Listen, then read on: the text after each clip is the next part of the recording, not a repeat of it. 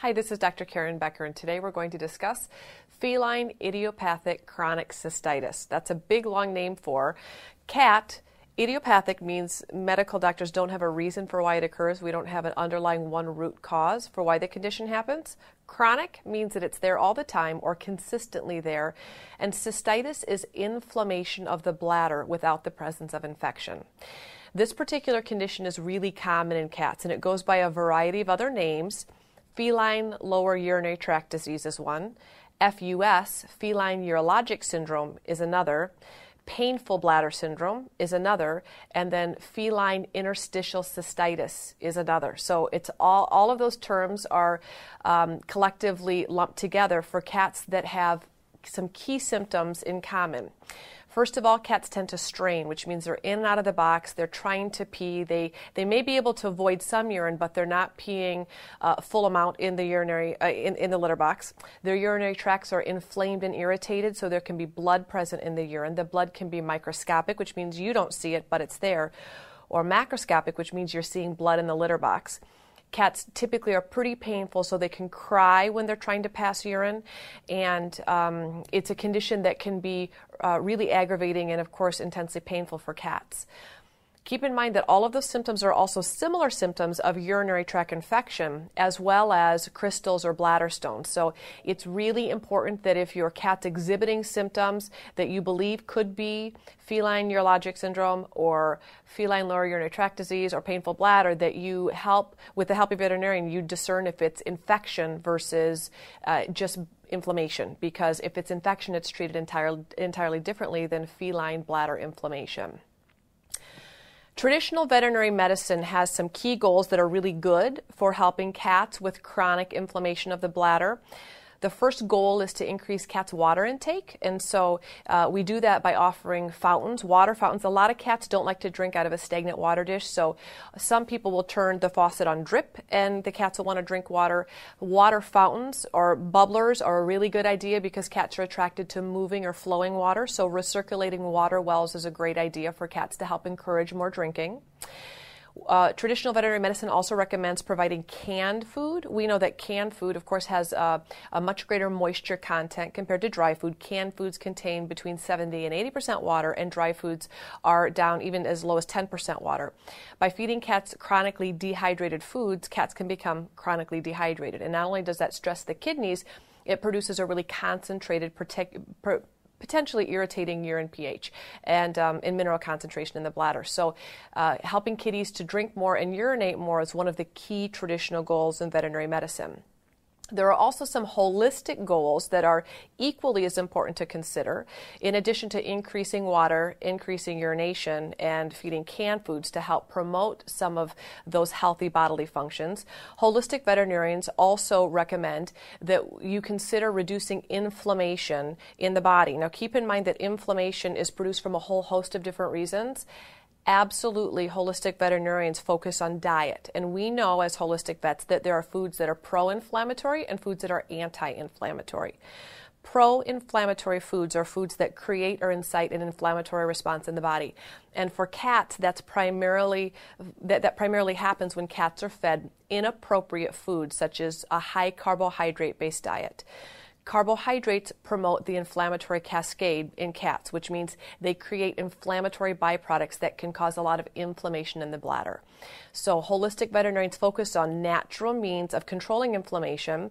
Now, there are oral medications, anti-inflammatories, herbs that can help reduce inflammation, but absolutely diet and feeding an anti-inflammatory diet is really important. So in addition to canned food, holistic veterinarians recommend that you eliminate the carbohydrates, particularly the corn, wheat, rice, millet, the unnecessary high grain-based diets from your cat's meal plan to be able to help naturally reduce inflammation.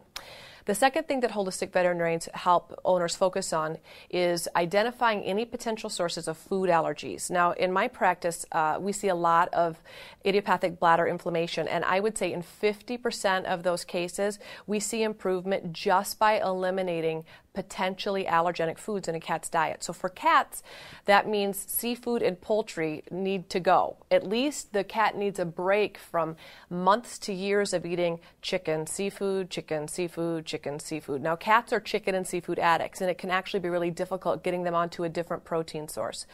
In my practice, cats that come in with chronic bladder inflammation, the first step is to get them off of dry food and onto canned food.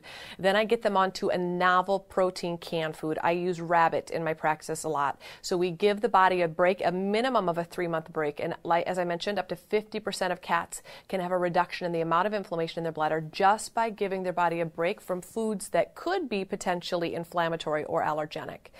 The third thing that holistic veterinarians do is identify potential stressors. Now, I can't underestimate the role of stress when it comes to inflammation in a cat's body. Now, we know that our bodies break and cats' bodies break at the weakest link, and for cats it tends to be urinary bladder. We know that stress can affect the body in all different ways, but stress will affect the weakest part of the body. So for cats, stress can occur in 3 different ways. There's environmental stress that can include anything from a change in homes, change in furniture, addition of a new cat, the birth of a baby that's coming into a home, a family that is being fractured, so divorces or someone moving in or someone moving out. All of those things can create subtle stressors. Many cats internalize their stress, so you don't see outward signs of stress, but there can be tremendous amount of internal stress that can actually exacerbate inflammation. So for cats that are dealing with, let's say, cat-to-cat aggression, let's say you bring home a new kitty from the rescue organization, and your cats they're maybe not overtly fighting, but you can tell from their behavior and their posture that they're having some intersocial negative interactions. That's a stressor, and that's actually enough to bring on an episode of potential unregulated inflammation in your cat's body. So depending on what environmental stressor occurs, we recommend things like Feel-Away spray, which is the calming pheromone spray for cats. There's some great homeopathics to help decrease stress. My favorite high-stress anti-high stress homeopathic is aconitum. And then there are the Bach flower remedies, which I like a lot for helping to balance emotional disturbances in cats. So environmental stressors should be evaluated when you're thinking about potential causes for chronic bladder inflammation. The second type of stress is immunologic stress. Immunologic stress primarily comes about in cats from unnecessary vaccinations, and we know that cats, especially indoor house cats, their exposure to infectious diseases is slim to none. So unnecessary vaccine can put a tremendous amount of immunologic stress on your cat unnecessarily. The third type of stress that can occur in cats is nutritional stress. And so removing poor quality grain-based rendered foods that contain additives, preservatives, unnecessary levels of fats, salts, and sugars is a really good way to also help reduce, that is a form of environmental stress, but particularly reducing nutritional stress on your cat's body. By reducing nutritional stress, you are improving their overall level of nutrition by feeding a species-appropriate grain-free diet. Best would be raw food, and then second best would be canned food. Now, there are some natural things you can do to help reduce the amount of inflammation in your cat's bladder. We know through research that adding glucosamine actually helps reduce soft tissue inflammation. So glucosamine in a cat's food is a really good addition. I prefer glucosamine sulfate. A lot of cats won't take glucosamine, so we end up using Adequan. Adequan is polysulfated glycosaminoglycans, which is a big fancy word for injectable glucosamine, and many cats do well on injectable glucosamine given on a monthly basis to help control chronic cystitis. There's some homeopathics that are excellent for recurrent bladder inflammation. I use Cantharis in my practice, as well as aconitum, actually, during those stressful bouts when cats are having a lot of anxiety pertaining to inflammation in their bladder. There are some terrific herbs that can be used to help moderate the inflammatory response in the bladder. Berberis, hydrangea, and then eupatorium are 3 herbs that are excellent to decrease bladder inflammation. Acupuncture has been proven to do a great job at managing cystitis. And last but not least, there are some natural anti-inflammatories you can consider adding to your cat's diet. In my practice, we use the Spirogreen, the super green food, to naturally decrease the amount of inflammation that's present in your cat's bladder. Hopefully, you'll be able to identify one or all of these natural remedies that will help reduce the amount of inflammation in your cat's bladder, in addition to addressing lifestyle, nutritional, and immune-based stressors that could exacerbate the underlying amount of inflammation that your cat has happening inside his or her bladder.